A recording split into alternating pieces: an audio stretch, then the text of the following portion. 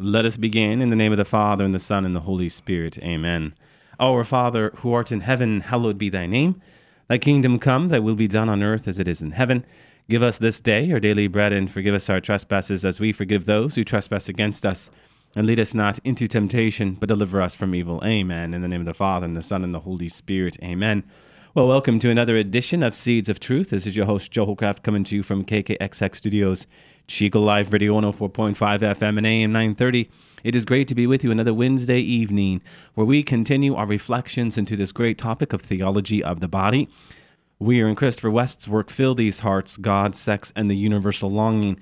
And so what we're about is continuing our exploration into how to better understand the complementarity of male and female, which isn't reduced to gender male and female, but also includes a deeper understanding of our masculinity and femininity.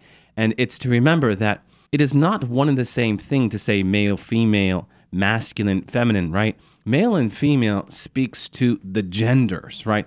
Masculine and feminine really gets into the deeper persona, who we are as created in the image and likeness of God, and how God has endowed us with particular gifts, with particular virtues, with particular attributes, if you will, as it relates to our masculinity and our femininity. So that's very important. And I had Chris Seibert with me last week, and as we talked about complementarity, one of the key pieces we highlighted was how there is something deeply satisfying together when that which is masculine and that which is feminine come together, right? We just don't see this in male and female, but also in the natural world as it relates to something like rocks and water. There is something deeply masculine about a rock, a large rock, sturdy, strong, firm, and yet there's something deeply feminine about bodies of water. They give life. They are fertile. There's a great deal of mystery to them in the way in which they move. And of course, when the water comes crashing up upon the rock, therein lies what is deeply satisfying. It's no wonder why waterfront property is the most expensive property in the world.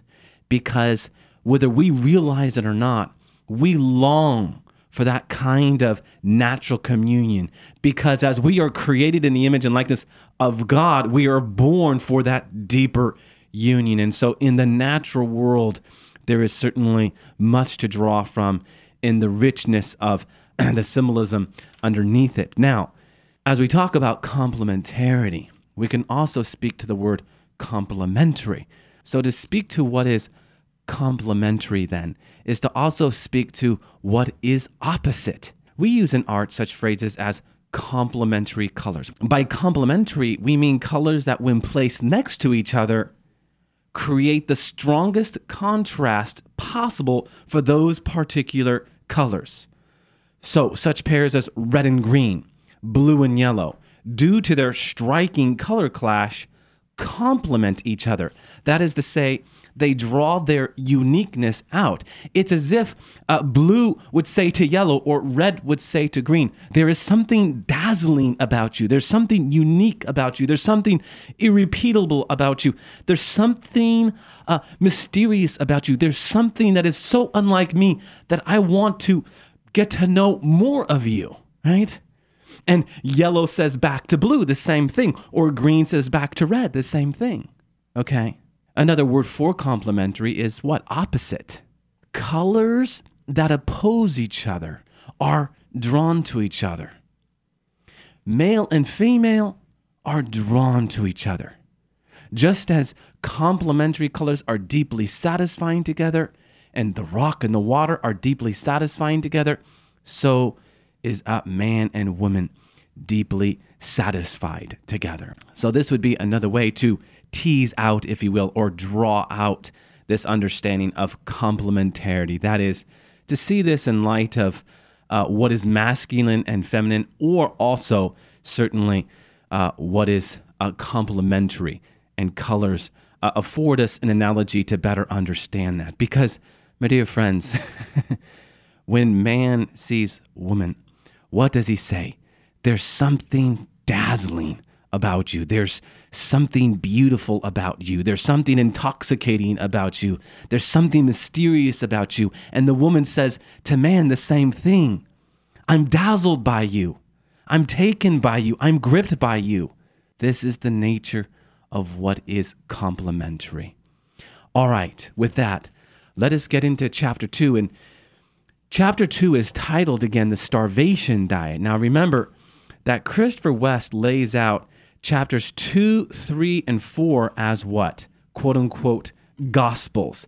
Because not every gospel, although perpetrated as good news by the culture, is actually good news.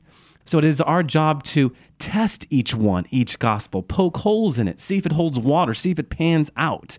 Okay, and these 3 gospels are the starvation diet, fast food, and the banquet.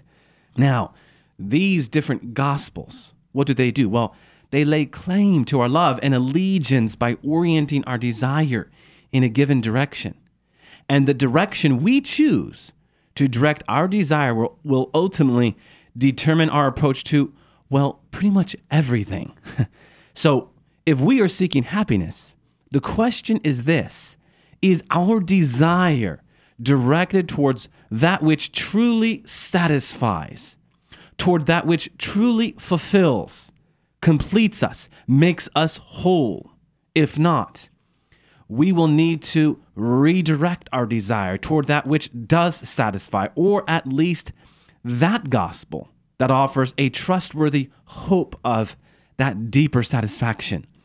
In short, if we are to find that satisfaction we long for, we must learn how to direct our desire according to God, to cooperate in God's grace, cooperatio, right? To operate with what? God's grace.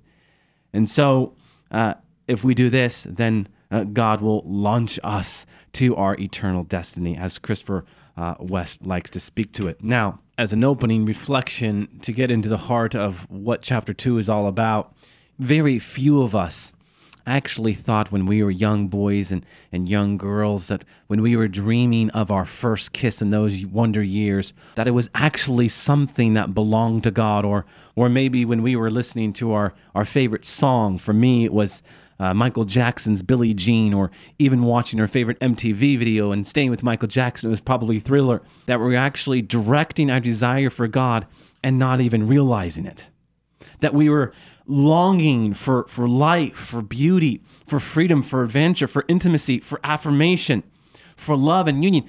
And we didn't even realize it, nor would we. It's unfortunate, but true, that what we learn about Christianity in our upbringing rarely connects the dots for us between what we feel and desire in our hearts and what Christianity holds out to us.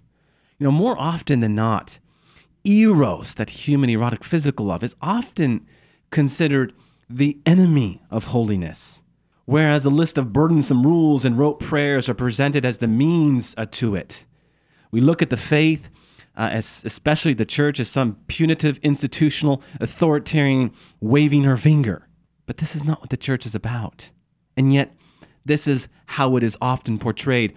John Eldridge, who we've spoken to before, laments that the way Christianity is often presented could not seem more irrelevant to our deepest desires. Regardless of where you go to church, there is nearly always an unspoken list of what you shouldn't do and a list of what you may do. And this, we are told, is the good news. Know the right thing, do the right thing. This is life. And what do we say to that, though? No. The deeper we go in our faith, the more we come to understand that this desire we have is actually given to us by God. We know now that this is not life. That is the life Christ came to give us to the full, as John 10:10 reminds us. And as John goes on to remind us, this life to the full is a wedding feast, a feast of love, joy, delight, bliss, and ecstasy beyond all telling. What do we call it? Heaven. And all the beauty and joys of creation sing of this wedding feast, point to it, predict it, and are meant to prepare us for it, especially My dear friends, our own creation as what? Sexual beings, male and female. And that vehement flame of eros that draws us together as one. Reflecting upon this stream of thought, Christopher West in his work Fill These Hearts says this: in my lectures over the years, I've asked countless thousands these questions. How many of you were raised in a Christian home? And he says, nearly everyone in my audience raises their hands.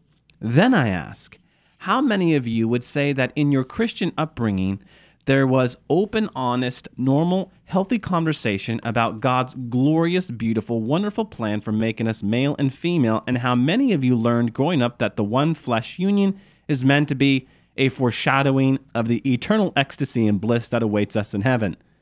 Of course, as he notes consistently, he gets about a 1% to 2% response. If these numbers are a fair representation, this means what? When it comes to the hunger of eros, about 98 to 99% of us were raised on what Christopher West calls the starvation diet gospel, or at the very least, a malnourished gospel. As Christopher West notes, I hope it was never actually stated this way, but the general message hanging in the air for a lot of people raised in Christian homes was this: your desires, especially your sexual desires, are bad and they will only get you in trouble. So you need to repress, ignore, or otherwise annihilate them. But follow all of these rules and you'll be a good, upstanding Christian citizen. You see, my friends, John Paul II's vision of theology of the body counters this whole idea and says, no, the desire inside of us was put there by God, and as such, it is to glorify God. Simply put, that message that Christopher West talks about isn't Christianity. It is what is called Stoicism, a kind of lifeless legalism. To kill our desires is suicide of the soul.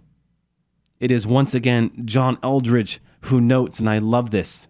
He says, this tragedy is increased tenfold when this suicide is committed under the conviction that this is precisely what Christianity recommends.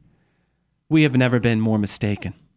You know, John Paul II was convinced, and many before him, but he certainly drew it out, that this Stoic brand of religion is responsible for the fact that large numbers of people raised in Christian homes in the Western world have abandoned their faith as adults. In practice, legalism, and we can also say moralism, can make people want to run in precisely the other direction, indulging in anything and everything and inviting others to do the same. In the work, The Love That Satisfies, Chris, Derek, and I, we talked about how Hugh Hefner experienced this. And here Christopher West gets into the pop singer Madonna, and how this modern icon of sexual liberation was raised, as she says, in a very Catholic house.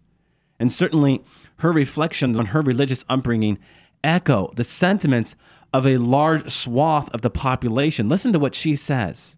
So religion was a big part of my life, going to school, reading the Bible, praying to Jesus, going to confession, thinking about good, bad, what's a sin, what's an original sin, what's a venial sin. But that's all morals and ethics, she says. So why did she grow up wanting to break all the rules? Listen to what she had to say. Because the rules didn't make sense, that's why. They don't answer the big questions. I never really got a lot of my question answered, so consequently, I just sort of moved away from religion. I don't reject the idea that Jesus Christ walked on this earth and he was a divine being, but I reject the religious behavior of any religious organization that does not encourage you to ask questions and do your own exploration. Listen to what Madonna just said. My dear friends, have we not discussed at length the importance to ask questions so as to have a deeper understanding of who we are and where we are going? John Paul II, as then Karol Wojtyla, was asking the deepest questions about who we are and where we are going, to explore, but explore in principle. If there's no one to guide you, That exploration, minus the principles, will be like a train heading towards a broken trestle. It will not end well for you. So we have to encourage the question, the exploration, but in principle, and we have to have answers. So as it relates to Madonna, because she had no direction, she simply took her questions elsewhere. And who can't understand why? I mean, if Christianity is understood as merely a legalistic adherence to a moral code that makes no allowance for a person seeking, why would anyone want to continue practicing such a vapid faith? Jesus did not come to squelch our seeking. He encouraged us to do what? Ask, seek, and knock. Go to Matthew 7, verses 7 and 8, and what do we find? For everyone who asks receives, the one who seeks finds, and to the one who knocks, the door will be opened. The first words placed in the mouth of Christ in John's gospel are what? Not follow all these rules or you're going to hell. Rather, Christ probes our hearts with a question. What are you looking for? It's really interesting. There's something important to the firsts of Christ, if you will. We today often ask the question, what was your baby's first word? There's something about firsts, huh? What was Christ's first words? What are you looking for? What are you seeking? What do you long for? He knows. Jesus knows. He's God. He wants us to start critically thinking about who we are and where we are going. And what better place to start than what we're looking for? What is our desire? What is our deepest ache? Huh? I mean, what was Christ's first miracle? The wedding feast at Cana. Huh? In one verse, he's asking us the question, what are you looking for? And just a few verses later, we have the first miracle at the wedding feast of Cana. Because he understands that what we are looking for here on earth is union with other that casts a light between Christ and his church. Firsts are important. Firsts are important. Christ wants us to live courageously from our deepest, most ardent desires, not to stifle them. And what's needed to progress on the journey of the Christian life is a renewed depth of desire, not a death of desire. You know, those who see desire itself as the enemy of the Christian life have a very skewed notion of Christianity and their own humanity. This is why theology of the body is so important. You know, they're typically locked into this pessimistic, suspicious view of the human heart as utterly depraved, and thus ultimately incapable of desiring and choosing good. Although some of the first Protestant reformers held this idea, as have some Catholic thinkers, my dear friends, the church has never believed this. This bleak and inherently suspicious view of human life is actually a heresy known as Jansenism. We are, of course, affected deeply by original sin, and we must engage in a lively battle at times against this interior inclination to abuse good things. We call this concupiscence, huh? But we are not powerless to resist temptation, and with the help of grace, we can learn to untwist, if you will, what sin has twisted in us in order to reclaim all that is true, good, and beautiful. It's interesting if you were to turn to Pope Francis's Marian devotion. He has really seized this devotion to Mary as the undoer of knots, and he's encouraged us to pray to Mary as the undoer of knots. What does he mean by that? Well, he wants us to turn to Mary so that she might help us untwist undo the knots that we find ourselves entangled in because of the choices we have made. Huh? I might encourage some of you listeners out there to go online and to Google Mary, Undoer of Knots. There's a great series of prayers there, and it's actually a novena. As it relates to Jansenism, what can we say about this? Well, as all heresies are named after a person, this is no different. Cornelius Jansen, he was a 16th century Flemish bishop, and he believed that people were utterly powerless to resist temptation. His teaching, which spread through the seminary system in Europe and then to America, cast a shadow of suspicion over, well, pretty much, my friends, everything. creating this oppressive scrupulosity that still passes today in the minds of many as the Christian way. And it's in this context that Christopher West turns to a 1985 film, Heaven Help Us, a film that is set in an all-boys Catholic high school in the mid-1960s. In one particular scene, the young men of St. Basil's High are quite, we could say, riled up in the presence of the Virgin Martyr girls who have come for the high school mixer. At the start of the dance, the uptight Father Abruzzi, played by Wallace Shawn, who, oh, by the way, is that actor who, in The Princess Bride, that movie that many of us have seen, coined that word inconceivable, lectures the students in this movie as follows. Now listen to what Father Abruzzi has to say. You're all at an age now when you're perhaps beginning to notice the difference between the boys and the girls. And just as she is in every other important moment of your life, the church is here to guide you. Many of you will be experiencing certain feelings which you might be inclined to confuse with love. But ladies and gentlemen, never confuse love with the deadliest of the 7 deadly sins. Lust is the beast within you, the beast that wants to consume you and then spit you out into the eternal fires of hell, where for all eternity your blood will boil, your bones will burn, and your marrow will be reduced to a putrid black slime. And for what? For a few moments of weakness that led you to admire the shape of someone's body. Any questions? And again, Christopher West is highlighting this whole Jansenist idea. Now, we wouldn't suspect that anyone actually received a lecture as over the top as this. The point of this caricature from Christopher West, of course, is to exaggerate for comic effort, but in the process, to make a point. This humorous scene makes the same point Benedict XVI made when he lamented that people have been warped and intimidated by Jansenism and by any form of rigorism and negative appraisal of sexuality that ultimately has found its way into the church. But we can also acknowledge that some of what Father Abruzzi says in his lecture is actually true. For example, it is very important that we not confuse lust with love. We've talked about immodesty as not an invitation to love, but an invitation to lust. So the church really is here to guide us in these important questions. Now, that being said, as it relates to Father Abruzzi's words, even where his words might be right, his manner of presenting them is still way off. And I think there's an important point here that Christopher West gets into.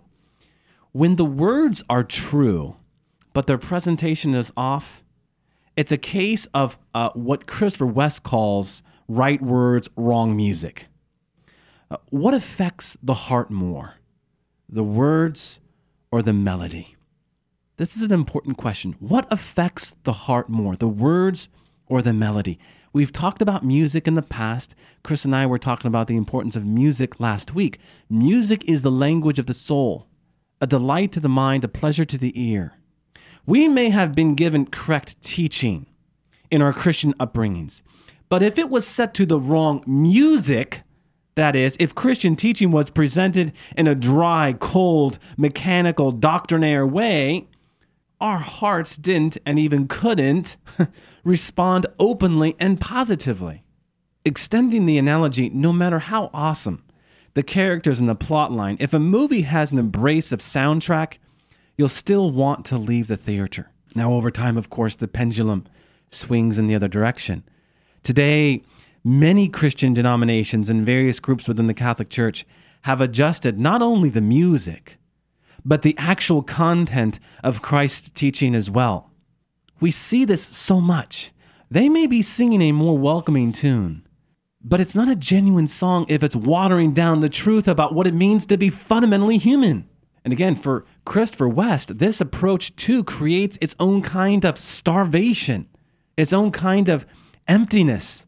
What we're starved for in this starvation, diet gospel as he calls it, is the beauty of truth. When Christian teaching is presented without beauty, what happens to the heart? It is turned off and shuts down. even if what's being presented is true. As Christopher West says, when Christian teaching is set to an ugly tune, so to speak, for example, when the presentation of truth is tinged with self-righteousness or condemnation or accusation or judgmentalism, the truth can come across as an affront to our hearts. I think we've all experienced this. When this happens, our hearts do what? They revolt. With good reason, because we were made for beauty. We yearn for it. And when the version of Christianity that is presented to us doesn't supply what we're looking for, we seek it elsewhere.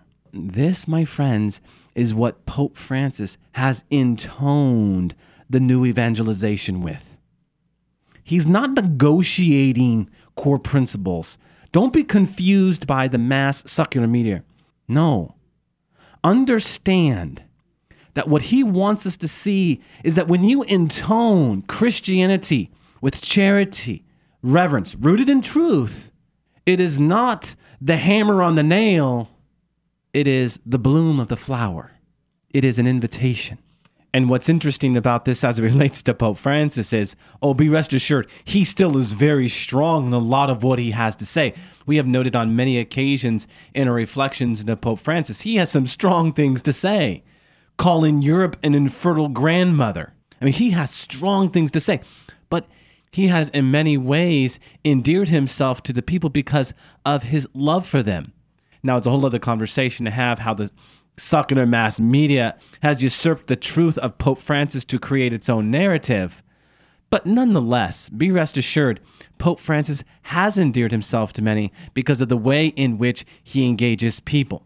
Now, why are we talking about this? Because as Christopher West notes, many people have rejected Christianity not because they haven't heard it, but because of the way in which it was presented. This imposition, this browbeat, this coercion. Jesus Christ invites. Okay, just by way of closing here, turning to Christopher West's words, when we are starved for beauty, something dangerous happens. As with an unfed dog, our hunger can become ravenous. If on the one hand we scorn truth without beauty, on the other hand, we porn beauty without truth. I read that and I just thought that it was so striking. Listen to this. If on the one hand we scorn truth without beauty, on the other hand, we porn beauty without truth. And he goes on to close, by this I mean we reduce beauty to the merely physical level, cut off from any higher truth, and fixate on idealized image of perfect physical beauty for the sake of selfish, based gratification. My friends, we have been endowed with truth, beauty, and goodness. Enter into a personal relationship with God, and the grace of God will enliven this truth, beauty, and goodness, and give us the eyes to see right from wrong, what is scorn and porn versus what is truth and beautiful. Amen. Let us close with a word of prayer. In the name of the Father, and the Son, and the Holy Spirit. Amen. All glory be to the Father, and to the Son, and to the Holy Spirit, as it was in the beginning, is now, and ever shall be, world without end. Amen. And God bless you.